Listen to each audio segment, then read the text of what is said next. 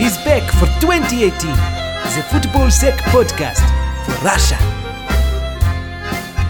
Hello ladies and gentlemen, welcome to the Football Sack podcast. It's knockout time. I'm your stand-in host, Louis Granich, here to guide you through to the round of 16. Introducing my two co-hosts, the man who will provide the class and composure in midfield. It's Stuart Horton. Stu, how are you? Yeah, I'm good, Louis, and I don't know about class, but I feel a little bit like the pod's Tim Cahill. I appeared and played a part pre-tournament. I've been nowhere to be seen for the last 2 weeks. But I'm getting my run on today. At the business end, mate, that's when we'll call upon you, okay? My second co-host will no doubt exhibit the fine line between genius and insanity, much like Sergio Ramos. It's Sean Fry. Sean, how are you? I'm good, mate. Not so stoked about the comparison to probably my most hated footballer in the world, but put that in there. Other than that, yeah, thank you for that. No worries. Let's get rolling. Unfortunately, obviously, if you cannot hear, Ben Smith has once again been rested after picking up a yellow card in the previous match. Our manager, Christian, said we're trying to advance to the knockouts on fair play, so we've got to keep the bookings low. Lads, it is knockout time. This is the thing with the World Cup. You know, you get so excited with the first game, and it just keeps getting better and better. The hype starts, the group tend to take shape in the second round, and then in this third round, it's really, exciting. For the right or wrong reasons, we're here. Boys, how excited are you?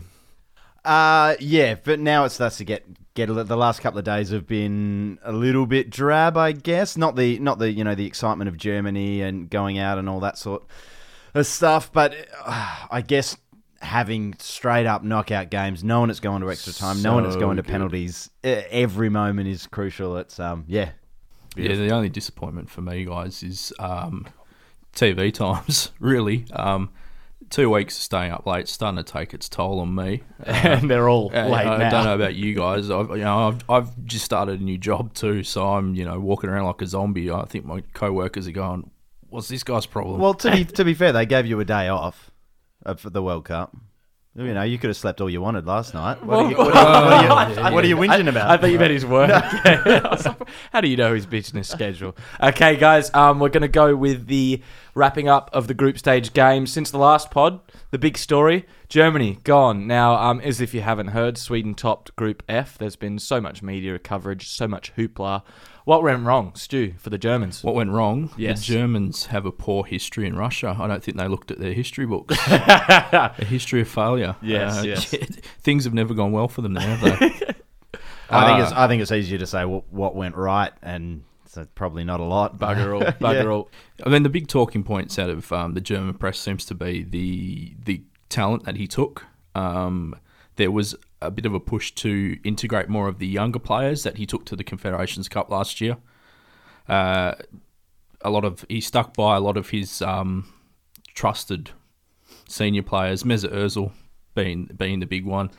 I don't know if you guys saw Rafa Honigstein talking on SBS the other night. Yeah, on the couch. Sort of talking about how people view Ozil as this really lazy, sort of languid player. But when you look at his passing stats, his chance stats, it's all there. It's all there. It's just he looks so disinterested. And I think I probably fall into that group of people that watch him and go, what's so special about this why guy? Is he so Where's hyped? I haven't seen it. So, but I guess is that not more that you feel when you watch him, despite all these great numbers, you feel like he could take that extra step and be one of the best in the world if he had that Luis Suarez, Cristiano Ronaldo drive, and just put in that little bit extra effort to go up a gear. Yeah, no, I totally agree with that. He was dropped for Germany's only win, so for the Ozil fans out there, that doesn't look too good. I am not a fan of him, and I try and watch him as often as I can.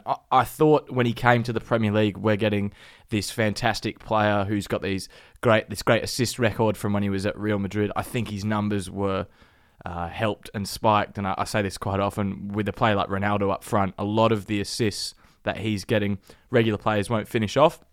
I say this with Henderson and a few of the Liverpool players when Suarez was there. If you give the ball to him at the halfway line, he's going to get you goals and you're going to get assists that you wouldn't normally get. So Let's not get started on this, Louis. Okay. Henderson's best season was after Suarez left. But all right. We'll leave that for another time. But I do feel that since he's come to England, he's had some great periods of seasons, but he hasn't put together a full season of games where he's really been telling. I guess he is an easy target though, the way he plays. But for the Germans, I mean, it's the first time in the history of the World Cup they've gone out in a group stage. It's really startling times. I remember when they didn't make too much of a dent in 1998. They changed the curriculum completely. In 2002 onwards, I'm pretty sure they made semi-finals every single tournament. So whether there's going to be a complete rewriting of the rule book, we'll have to wait and see. But, disappointing for them, no doubt. So surely it's the end of the road for Jurgen Löw, though. I can't see him surviving after this. I think so. I think it'd be really difficult for him to get back on the horse. I think there's a big element of it is... Him sniffing his... all that sort of stuff. A big element is that? No. A big element of just the whole debacle is...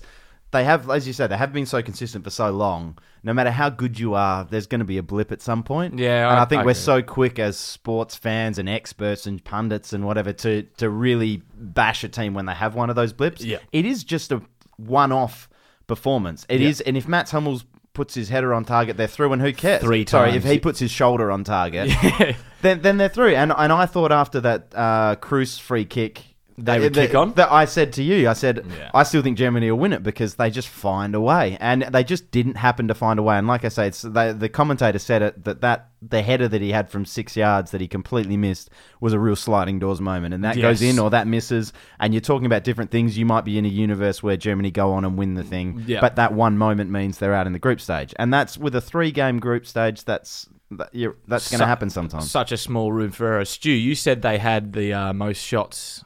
in the group stage, I correct? was just going to chip in. Yeah, the finishing up top for them was just not there. Timo Werner was, I don't know, he's energetic, but I don't know if he was. I don't think he's what they needed. He wasn't up to the level of this World Cup. They did that. They created the chances. They had more shots on target. Yeah, more shots on goal than any other team in the group stage, and they only scored twice in 3 games, and they were both in the same game. Yeah. And you can't say that Germany doesn't have players that can perform under pressure. It's not a choking thing. It's just sometimes you run cold, and that's just with anything. Your shots don't go in, and that's why they went out, and people don't analyse it to death. I mean, the stat that isn't going away is that whole 4 out of the 5 last World Cups have had the champions falter at the group stage.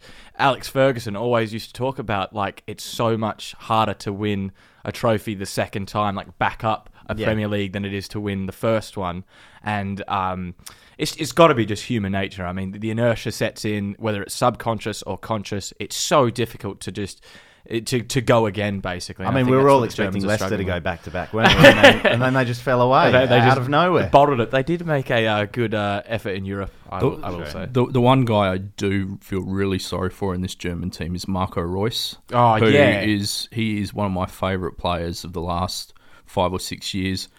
He's had so many injury problems, finally gets to go to a major tournament, and this is what's happened to him. Feel sorry for the bloke. He's one of the few players I've seen, and I don't watch the Bundesliga all the time, but I try and catch the odd game here and there. And his ability to be out for like a few months, and within 2 or 3 games be firing is actually it's outstanding. And it just, I mean, it could be. The optimist in me was like, well, maybe he's just like that because he's that good and he could kick on even further. But unfortunately, he hasn't been able to put long stints of games together. And you do. You feel really sorry for him. We saw at the last World Cup them holding up his jersey. He's obviously an integral member of the training camp of the squad. And it's sad to see. Well, we said we weren't going to talk about Germany for too long, so but we've done that. We'll move on. Belgium defeated England 1-0 in an absolutely gripping affair. Adnan Januzaj with the only moment of real quality. Now, I do say that, and Michy Batshuayi kicked the ball into the post and it rebounded into his face. Now, I thought that was the real highlight. You've got to be disappointed if you bought tickets to that game, especially before the tournament. Yeah, there's been a few games like that in the last group stage games. Teams that are already through, or I think we'll get onto that later. But yeah, especially when you've got a softer draw for coming second, it makes it a really weird one to watch, to support, to have any sort of care for. It's bizarre. Conspiracy time. So we've already seen France versus Denmark. A bit of maybe money under the table. Another gripping match. 0-0 that was. Pretty much decided before kickoff. Don't get me started. So do England now, after finishing second, have an easier draw? Well, that's the narrative, isn't it? They've got the easier draw. They definitely do. The thing everyone keeps overlooking in this is they've still got to beat a damn good Colombian side. Well, the thing that they're overlooking is that England aren't that good. but I think they thought.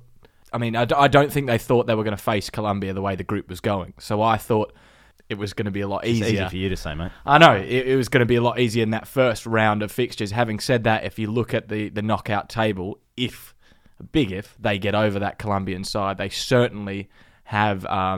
I think they face the winner of Switzerland and Sweden, and again, two good sides. I've been quite impressed with the Swiss, in particular, but you would definitely favour them in that fixture as opposed to the other side. There's a lot more heavyweights on the other side. Is it a case of if they get past Colombia, they're going to do some damage?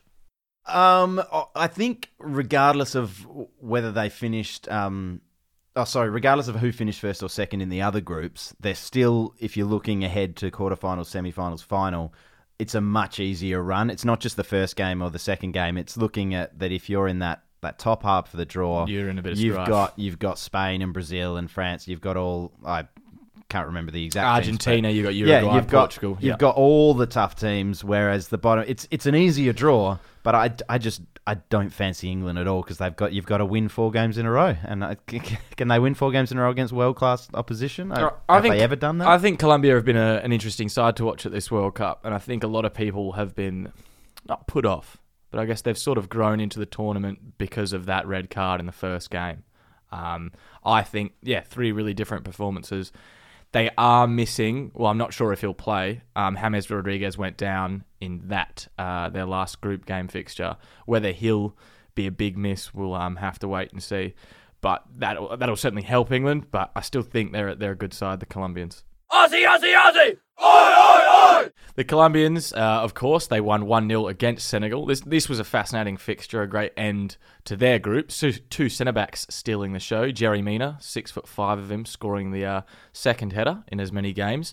VAR was used in the first half. Davison Sanchez tackled, I think it was Sadio Mane, was awarded a penalty, and then VAR intervened, and the ref pulled it back. Stu, your thoughts? Time to put the gloves on, Stewie. Yeah, well, we talked precast about this, and Sean and I have differing opinions of this. I thought it was a penalty. Outrageous. I thought it was a penalty. I know when you break it down and look at the ultra slow motion from a particular angle, Sanchez gets a clip on the ball, but then he goes right through Mane. He absolutely clattered him. I don't see any difference between what happened to Risdon, and I don't want to really go back to that. Yep. But Risdon got a tiny touch on the ball on one angle, and then clattered through Griezmann. To me, it's much of a muchness. I mean, live, the awarding of the penalty, it looked stonewall. I think it's one of those ones on live first viewing. You go, I thought he was in a bit of trouble. 10 times out of 10 you give it. I'm still, if that had stood, I would have been perfectly okay with it. Yeah. All right. So I looked at it and I thought, this is what VAR is for. This is the perfect. I talked about this last time I was on the pod. I hate that the referee has to go over to the booth and look, because it takes so long. And it's pointless. He shouldn't. If you've got another referee, perfectly qualified referee, or 5 of them in the booth, well, there's too many, but that's a whole nother matter. You just need. I don't know if I said last time, but I could do a better job just on my phone watching replays. They can just call me and just be like, mate, he's made contact. He hasn't made contact. Tell him. And regardless of, you're still going to have these arguments about whether or not it's a clear and obvious error and it should or shouldn't have been overturned. I don't think it was a penalty against France. I don't think this was a penalty. I think if they get a good enough chunk of the ball and they don't come through the back of the player to get the ball. I thought he hooked it. Again, that's all up for debate, but you've got professional referees that can make these decisions, that can sit in the booth, that can look at that and say, 1 replay, 2 replays. Yeah, mate, it's not a penalty. He's won the ball, and he hasn't taken the player first, in my opinion, and he'll say, all right, no worries, no penalty. It should be that quick. It shouldn't have to take 40 seconds for him to jog over, 30 seconds for him to look at it, 40 seconds for him to jog back. It should be 10 seconds. And if you can't make a decision in 10 seconds, it's not clear and obvious, so just go with what he's called. Yeah, I put a time limit on it. I initially put on the running order VAR used in the right way. So I did think it was the right decision. I thought he hooked the ball back with his heel. I'd agree. Still think it took too long. He did clatter him. I think maybe it's just the case of the referees, if they can look at it themselves, they can then turn to the players and really explain it in a way. I don't know, it's different being told something over the mic, like, yeah, he's won the ball with his heel, as opposed to actually seeing it. Then they can be like, no, he's taken him out beforehand. I think it might help with the communication with the players, but it is too long, and that is a definitely an issue. That's a problem at this World Cup. There must be some sort of device, right? Like they could just carry around a. Do you mean like an have an iPad or iPhone something? strapped to them or something they can pull out? There must be. A bit of clarification from FIFA on how the process was meant to work would have been nice. I mean, like we say, we've got 5 guys in a box watching a replay. They're all Who has the decision? They're all Who makes top quality referees. Why isn't there like a consensus? The 5 of them see a replay, 5 of them go, yes, that is. 3 of them go, yes. Yeah, just press a button. Yeah, how is it the case? Exactly. And so then if 5 of them can watch a replay, they shouldn't talk to each other. It should just be 5 of them watch it, overturned or not, and they all vote. And if it's 5 out of 5, then they overturn it. It's so simple. FIFA, put us in charge. The other side of that is the thinking, though, well, no, he's the man in the middle. He's making the decisions. Let's make him come and... Yeah, because that's what I think they're going for. Yeah, but still, like, there's no shame in having, like... It's so fast and it's so, open for interpretation is the word I'm looking for every decision. Like, you can get 5 referees in a room to argue about an offside decision. I don't know if you remember Harry Kane's offside against Liverpool when Dejan Lovren reached out and got a stud on the ball. And then some referees are saying that resets the play, so he's not. And other referees are saying that's bullshit. Yeah. And that's, like, to me, that's an obvious offside, but you still get 5 referees in a room and they'll all argue till the sun comes down about whether or not it's a penalty. I guess that's the beauty of football is, and also my dad wouldn't agree. He's a maths tutor. He's like, it's got to be either right or wrong. And also the something that infuriates us is that openness to interpretation of the laws. Everyone's got a different view on it. What I found interesting was head of referees for the World Cup, Pierluigi Collina, coming out and saying... He's a great referee. Coming out and saying the referees made 95% of their decisions correctly, and when referred to VAR, that went up to 99.3%. Yeah, I think the referees are, like, people bag them out, and I'm a huge defender of referees. Even when I disagree with decisions and think it's totally wrong, you tend to back the human side of the refs. But I'll understand usually why they've given it. But yeah, it's sort of one of those things that it just needs to be. They should have brought VAR in 3 years ago. Don't bring it in on the World Cup. You think the teething problems should have been resolved? Well, didn't we have the practice run for this a year ago at the Confederations Cup? It didn't seem to be. Why wasn't it introduced there? Iron everything out. I think that could have been an option going forward. In that game, of course, we've just covered the first half and VAR. Senegal were eliminated. Like I said, Yeremina scored the header. They were eliminated on the fair play rule, which is pretty outrageous. So after being level on points, goal difference, and goals scored, yellow cards came into play. So very tough on Senegal. Nigeria going out as well in crazy circumstances.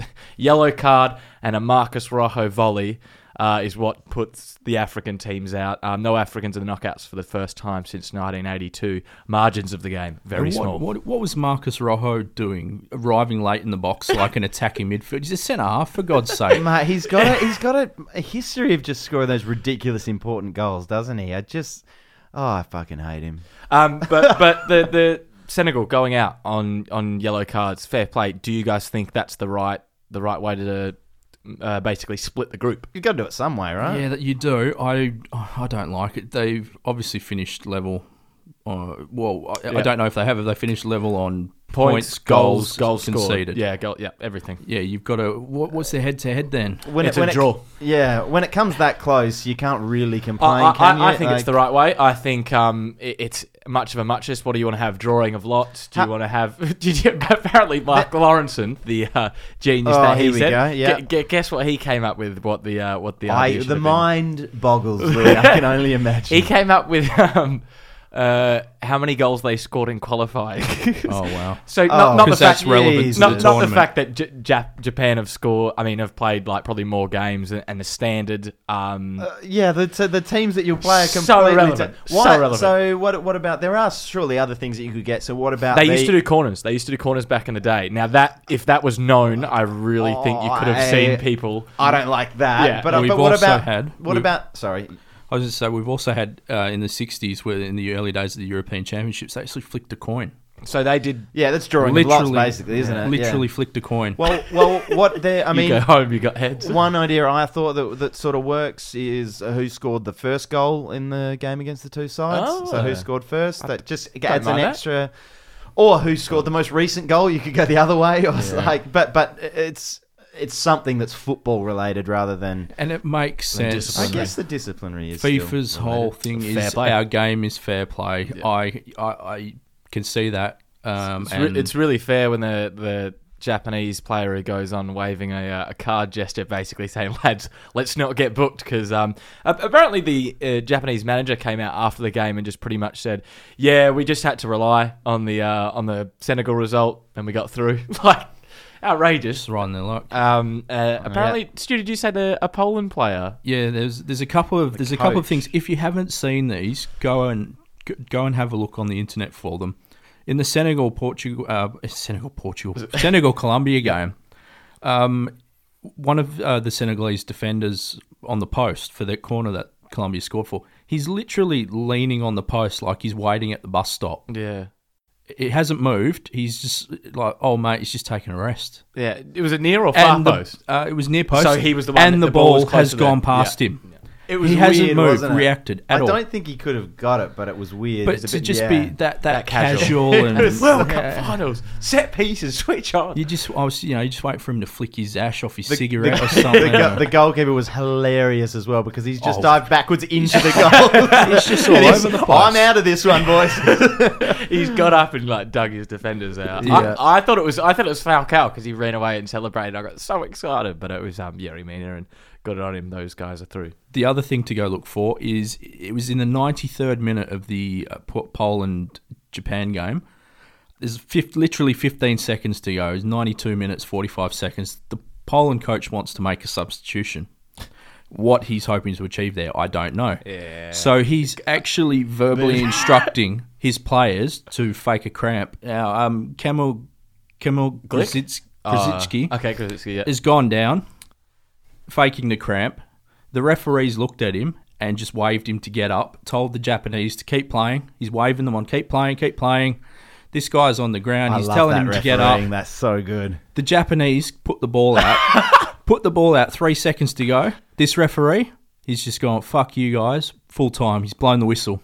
But what's the point? so weird. I hate nothing more than a last 15-second substitution, especially when But the it's for tournament's Poland are out. Especially when the tournament's decided. What's the point? Poland are out. Come Absolute on. crazy scenes.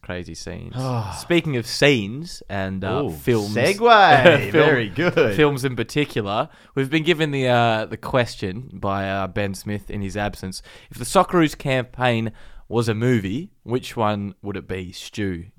Look, I'm going to get the really obvious one out of the way here. Rocky. The plucky underdog, punching above their weight, holding their own for a while, but ultimately they get their ass kicked and it all ends in disappointment without the feel-good factor of, Rocky. Yeah, we're drinking eggs, speech impediment, all that sort of stuff. I was going to go for Schindler's List. I thought it was long, depressing, and only had a few moments of colour. Sean, What do you reckon? I'm going to take a little twist here and say I thought it was kind of like Shutter Island. Started kind of promisingly and then just went to shit. Hang on, do you mean for Leo DiCaprio's character, or do you mean the film? Oh, no, the film is terrible. Okay, I don't know. And if you like that I haven't movie, seen guys, it. I haven't seen Shutter Island. it's just stupid. It's ridiculous. Anyway, I didn't get a chance to rant about that last time after we lost to... after we drew with Denmark. But I watched that game with you, and the one at the Cass. And the way that we just sat back and took a point was one of the most... The last 10 minutes. You can't tell me the last 10 minutes. I didn't really realize it watching it. Yes. Yeah, but watching it back again, I sort of thought maybe we're tiring, maybe we're... But we shut up shop, and we had fresh attackers on. We had Juric and we had Arzani. We could have gone at them, and we needed to win that game. Anyone who thought France and Denmark were going to come out and play a game, weren't just going to shake hands, is deluded. That was always going to happen. Yeah. We needed the win. Yeah. Also, anyone that thinks that Peru were going to roll over and we were going to beat Peru, a good side, are even more deluded. We're not that good to think anyone at the World Cup we can beat, hands down. So we needed those points. To make another sport analogy for my American football fans out there, there's 2 minutes to go. You're 10 points down. You need a field goal and a touchdown. It's 4th and goal on the 1 yard line. You go for the touchdown because you're not going to get a better chance. Yeah. You go for the touchdown because it's the harder thing to get. You get the field goal later. We took the field goal against Denmark, and we should have gone for the touchdown. And it was pathetic. And you look at the Aussie battling spirit and the way that we're supposed to go out and give everything that we've got, and we didn't do that when we needed to. You look at the Australian cricket team at the moment in the face of adversity, going to England and crumbling. The state of Australian sport at the moment, man, honestly, not I ideal. despair. I do think that from the minutes like sort of 65 to about 80, I thought we did look odds on to score a goal, and I thought we were definitely in the ascendancy. We were the better team, and we just... But we cashed our chips in. I think that it's exactly. a case of we got scared, and it was just like, all right, well, maybe this is now time. I'd rather... The coach, Bert, could just go, I'd rather be in with a mathematical chance. He just wanted to keep it alive. Exactly. Not give us the best chance of going through, give us the longest chance of going through. I mean, but the players don't know, as far as I'm aware, the circumstances of the other game, so they don't... like I've said, but they weren't simultaneous. Well, but I've said throughout the tournament, you draw against Denmark, you win against Peru, you get a narrow loss against France. I don't think they're listening to, they know the other game. They're just going in, lads, if we can get a draw out of this, the dream's alive. I do agree with you. We should have gone for it, but I'm just telling you, I think that's why they pulled out. But we've taken the point Never and then pull gone, out. We're going to rely on the other results. Yeah, I think and that to be in takes control. it out of your hands, Yeah. and it's just it's spineless. I can't now get the thought out of my head of the sports bet guy in Bert's ear go, cash out! We hit the rainy day, cash out! Yeah, great shout, Stu. Brilliant. Yeah, I think Smithy had the question, are there any three worse words in sport than an honourable loss? Gallant defeat. Gallant defeat, that's what it was. And we at the time thought, no, the No, France result's we're fine. all right. No, but the France result was fine. But Yeah. to just... I've said it all already. I don't have And now anything we've else had to to, because of this, we've had to put up with every man and his dog in the media give their opinion. People admitting, I only watch football every 4 years. And this but is what they come up with. Yes, this is an hour. Why do we even bother? It's just... before the game we had bring on Timmy. Oh my god! Well, and the listening time to the for that- commentators talk about what an impact he'd made. He had like one shot. the time for that was in about the 65th minute the against Denmark. Yeah. Well, whatever you want to do something. Go for it. Don't bottle Have to it. go for it. Yeah. What I will say, harking back to the original point of this segment, Ben said he would go for Cool Runnings. Maybe that could be a shout for the movie. I don't really see how that's relevant, but he did say Robbie Cruz is definitely the Sanka Coffee of the Socceroos. Is he the one that sung the songs?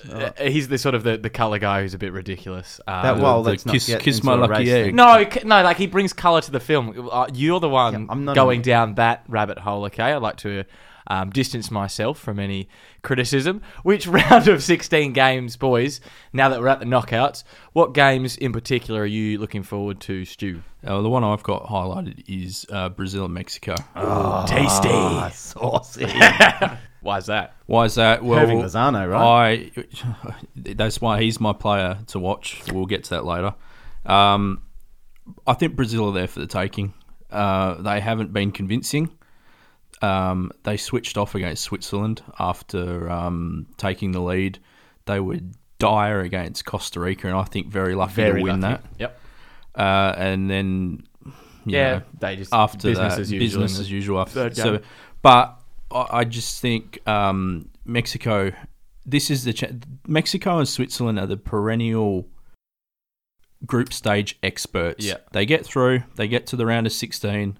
And it's they go that's out good in enough. narrow circumstances. It's good enough, and then they go home. Yeah. This is a chance for Mexico to really put that to bed finally and kick on. And look, I'm not going to be surprised if they beat Brazil. I'm not expecting them to, but I think they definitely can. Well, their best performance was against the most fancy side, Germany, and they were absolutely lethal on the break. The way they pressed the Germans in midfield and then the speed of their attacks was devastating. It was beautiful to watch. It was the best performance of the World Cup. Absolutely. And capped off with a nice warm slice of lasagna. I thought it was a great game and a great goal, and it will be awesome to see them. Brazil will probably have a majority of possession. The ball will be in their half, and it'll just be so exciting to see them on the break. Do you guys? I'm a very biased Liverpool fan, but the half an hour that I saw when Firmino came on in their second game against Costa Rica, it was a night and day compared to when they had Jesus. Doesn't he have to start? Isn't he just a better footballer? I bade for his start in the third game, and he was nowhere to be seen in the starting lineup, which I thought was disappointing. I think he's more functional, and I know I'm coming from your perspective, Sean. I do think he should play over Jesus, but for some reason Jesus has got a really good tank on him. For a player, Guardiola prefers him over Aguero. Does Firmino not? Firmino, but he's more explosive. Now, I would definitely go on the side of, obviously, your most explosive player as opposed to a player who can run out a game. Start Firmino, bring Jesus on later. How hard would it be to defend Gabby Jesus, who's fresh, compared to, Firmino's a great player, but I guess his weapon is curbed. Do you know what I mean? As watching him play every game for Liverpool, 90 minutes. He is an absolute terror for defenders. Yeah. You cannot play the ball out of the back if Bobby Firmino is starting. Jesus offers, like you're saying, he's explosive, but he doesn't harry you and press you the same way Firmino does. He will just you will not have a second on the ball, and that's over 90 minutes. I think, like you're saying, it's the perfect. You give him those first 75, where just give them absolutely nothing, and then they get a total different striker come on and think fuck, now we got to worry about this guy getting in behind us, and we're legged. I do think on paper that's the way it looks like it should go, but there seems to be. Jesus must have a good relationship with Neymar and all the players, and he must be functional with those midfielders and things like that, because he seemed to be in qualifying everything, just the number 9. The god that Neymar thinks he is, you would think Jesus would have a very tight bond with him. This isn't on the running order, but we can go through this. Neymar's stock, I feel, has gone a little bit down this World Cup, and I tend to say this to people because, not many people, especially in our country, watch League or the Champions League full games, League very often, because, the times, and it's maybe not the most exciting football. Now, Neymar's done this all throughout his career, especially with Brazil. He has certainly... he plays with a bit of a chip on his shoulder. He's got so much pressure on him, rightly so. He definitely has this us or this me against the world mentality. When players bring him down, he gets straight up asking for cards. I don't know. He sometimes acts like a bit of a diva, right? And this isn't anything new, but I feel for Australian fans and maybe fans in general, this is the first time of them seeing him on a consistent basis, and they go, well, actually... You know what? I've seen the highlights and stuff, and that was all great, but I'm not really liking what I'm seeing, the attitude. I haven't seen the lowlights necessarily. Exactly. I think that's what it is, because, you see him in commercials, you see him in YouTube compilations. The kid is amazing. He's absolutely brilliant. Is he the prototype YouTube footballer? The highlights guy, and that's what everyone 100%. hypes him on. I do think he's got a lot more end product than that. As a footballer, he's got a lot more to his game than just the highlights. But I think you're right. This new generation, the YouTube footballer, I think he is the antithesis of it. And when Barcelona signed him, and I've said this before, I'm a big Barca fan, watch him a fair bit. I actually wasn't too optimistic. I was like, this is more of a PR signing. Yeah. I thought this guy's, going to be great to sell shirts, but I was really impressed with his end product. I did like the fact, though, that he had to play second fiddle to Messi, and I think that really pulled his head in a bit. Now, when he is for PSG, and this is always when he was for Brazil, he's the main man there, and I think he acts like a bit more of a diva because he thinks it's a bit more about him. I like the dynamic with Suarez and Messi there, and I think he's lost that a bit at PSG. Cast your mind back 4 years, guys, to the Brazil World Cup, and Fred was the starting striker for Brazil there. And if you can remember how much he was crucified for his performances in that World Cup, he was dragged over the coals. He was awful. Yeah. Gabriel Jesus is statistically having a worse World Cup than Fred. I think the thing is Fred is just not as good. Like I don't think he has the ability. Glimpses of Jesus. But he's done nothing. And compared to what you think Firmino could do, I do agree. But they're just waiting, and he does offer a lot, and I think people are a bit hard on him. But Firmino's got to start soon. I think Cheech is just too afraid to be like, all right, now this is the first time we put him there. In qualifying, I think they could have. If you make the change and then you lose in the first knockout, he gets into a bit of strife. I just wonder if Brazil are willing to overlook Jesus' performance, given they're a massive Catholic country and they don't want to crucify Jesus again. Oh, no pun intended. What game are you looking forward to, Sean? I said it same thing last time. The next England game's always I look forward to, just for the circus. Yeah, for the media, all that sort of stuff. Beautiful. If they beat Colombia, they'll win the World Cup. That'll be the thing. If they lose to Colombia, it's a disgrace and they're the worst team that's ever played football. Which is just what the press was saying, the British press was saying before the World Cup. This is the worst England team ever. They got no chance. You could almost, after they scored the third goal against Panama, you could almost hear that kicking up. Badil and Skinner. That's why I love it. It's so entertaining, and the whole going not to dip back into the whole whether it was better to come first or second thing, but. I can tell you right now, all of those teams in the bottom half of the draw were praying for a Belgian win because they wanted England there rather than you got to look at it that way, and that's a really good point. Are the other nations looking at England being on that side of the draw as the easy team? They have no idea that they're getting laughed at, not with. What I mean? What are the odds on them going out on penalties in the quarterfinals? I absolutely love that. In saying that, though, I said this. I've changed my tune about England. I remember when we were talking pre-tournament, I was very much of the, ilk. We always want to see them fail because it'd be funny. But I as the press tended to really criticise them, I thought, it'd actually be kind of funny for them to have their best World Cup in a few tournaments, with Gareth Southgate and I don't dislike the team. Yeah. I don't dislike. I mean, it's more the circus, right? Actually, I'm just starting to list through the team. I'm thinking Jordan Pickford, Rashford, Lingard, Dele Alli. No, I don't really like the team. Okay, fair enough. But I think it's just refreshing compared to what. I haven't found them painful to watch, which you can often say about England sides in the past. I found them. Kind of, there's excitement there. They're Belgium aside, but there's a little bit of something about them which you haven't always been able to say with England at World Cups. Definitely. I think I look at England and also Belgium. They weren't really tested in their group, and even when they faced each other, that was the big test. The group was finished. We had 17 changes in that game from the previous starting lineup. So they haven't been tested. Belgium haven't been tested. Belgium have been impressive. Yep. But I think they're vulnerable. They're definitely vulnerable at the back. England...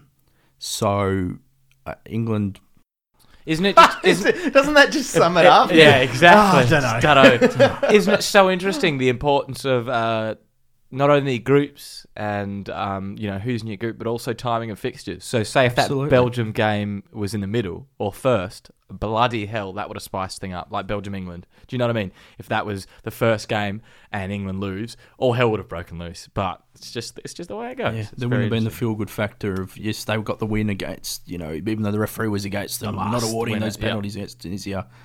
Yeah, completely different landscape. Fascinating stuff. Aussie, Aussie, Aussie! Oi, oi, oi! So following on from fixtures we're looking forward to, we're going to go on the individual basis and Stu, an individual or a player who you're looking forward to see in this next round? No, I'm going to jump in and take Lozano because I think he's going to take my player. So, sorry, Stu. You were right. I Take was following a bit of a Take theme. someone else. I'll let you have that one. Okay, yeah, well, go on. Talk about Lozano. Robbery. I didn't actually watch their second group stage game, but the game against Germany, and obviously as any FIFA Ultimate Team I thought you were player this year has either absolutely loves having Lozano or absolutely hates him because he had that informed card that just you bring off the bench 80 minutes. because he plays for PSV. Obviously, difficult to link into teams. Yeah. Sorry about this Yeah. FIFA segue, but you can just chuck him on the bench and he plays Magnificent. exactly like he did against Germany, doesn't he? Exactly.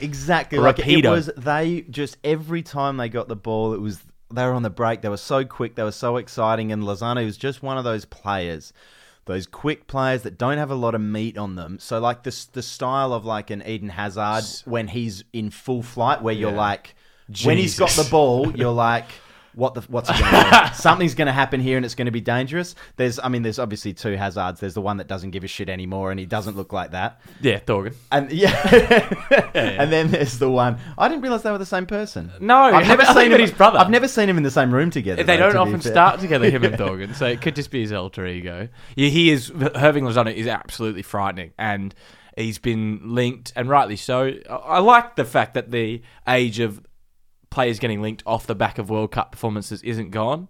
And I've said pre-tournament that it holds less weight. But I love the hype around we saw James last time. He's obviously had a big season as well, though. Yeah, Lozano. he was good for PSV, no doubt. But it's great, like, is there any doubt that this guy can do it at a big level? Oh, not anymore. Not anymore. So great to see He him. is the classic inverted winger, isn't he? The plays on the left, right-footed, rapid. cuts in. And I think Can go both ways. You don't know what he's going to do. Yeah. I think Brazil's weak link at the back is definitely Fagner Yeah, at of right course, back. of course. So No get Denales. Lozano going at him, and I great think he can do one-on-one some battle. damage. Stu, a player you're looking forward to watching now that your grass has been cut? Yeah, well, look, I have to think of another one. Look, I think Alexander Golovin from Russia. Yes, he's played well. He's been really impressive, and again, another player being linked with a big move to big clubs. Yep. The left foot on him is just. I don't know what it is about. I don't know if it's the way your brain works, but if this is just me, but I love watching left-footed players like that. There's just something. They just look. Looks better. I've heard that said from back when I was a kid. I remember a commentator saying it watching AFL, like how graceful left-footers look. And there is something about it, isn't there? It's always the same words to describe. It's always cultured, Elegant. or Yeah, elegant. yeah, you're right. Yeah. I'm trying to think of like off the top of my head, bar like fullbacks. I'm trying to think of really industrious left-winged players.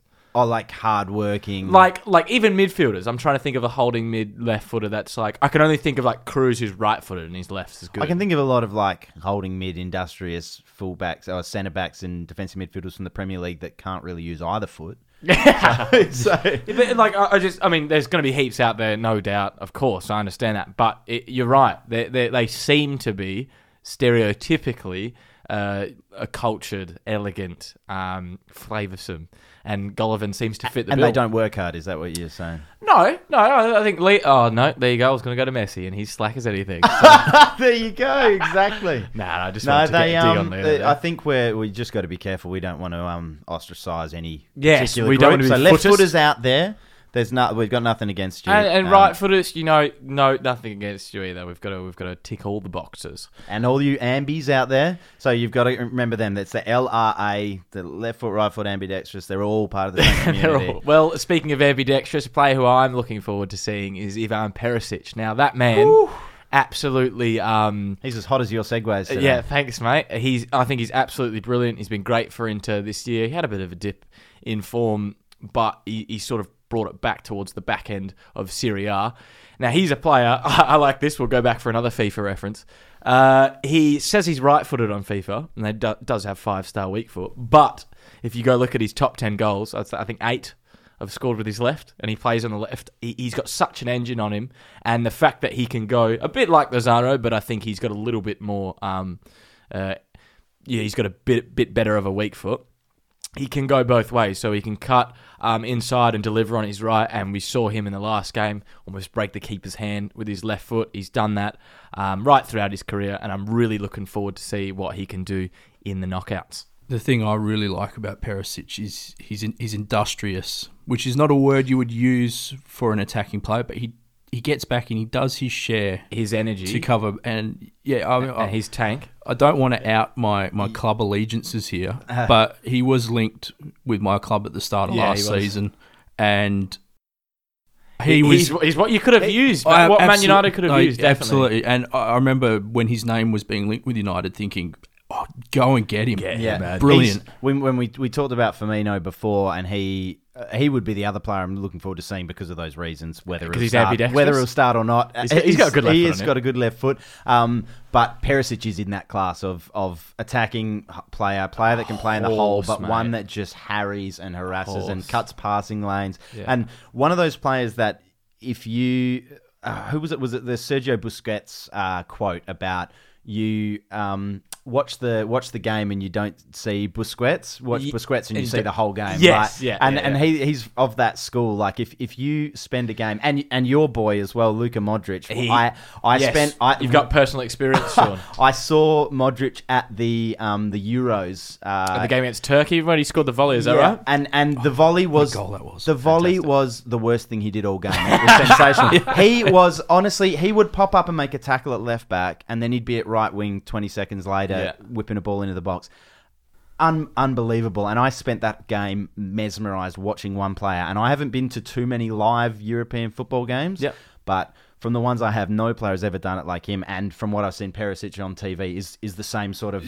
You could spend the whole 90 minutes just watching him. Yeah, similar ilk. And the fact that I think he's 30 now, and I mean, in the last two major tournaments, he scored a late goal. You know, we've seen it this World Cup, and he scored a late goal against Spain. He'll start and still have a hand in what will happen in the last 10 minutes. And it's just fantastic to see for a player. A 30-year-old winger just being that industrious, it's absolutely brilliant. And Modric now I'm a massive fan of the pass master. There is nothing better in football for me than seeing a beautiful pass. Modric has to step up now and be that player for me. Luca, if you're listening, it's on you now, buddy. Tony Kroos is gone. Stu's throwing the My gauntlet man Crush down. is gone. Luca, get out there. Drag Croatia to the semis. Yeah. I reckon they can do it. Oh, bloody hope so, Stu. We want to see an absolute brilliant passer in the team of the tournament starting lineup. So for all the purists out there like Stu, hopefully now that Kroos is gone, we can get Modric in there. Already missed you, Tony. Aussie, Aussie, Aussie! Oi, oi, oi! And that about wraps it up. Thank you for listening to the Football Sack podcast. Subscribe on iTunes and Podbean or wherever you get your pods, and give us a good rating if you could. It's goodbye from the studio. Thank you, Stu. Thank you for having me. Thank you for listening. No worries. Thank you, Sean. Thanks, Louis. Thanks, everyone, for listening. And I'll tell you what, this has got me so excited to watch some football. And it's goodbye from me, Louis Greenwich. Bring on the knockouts. Adios. Adios.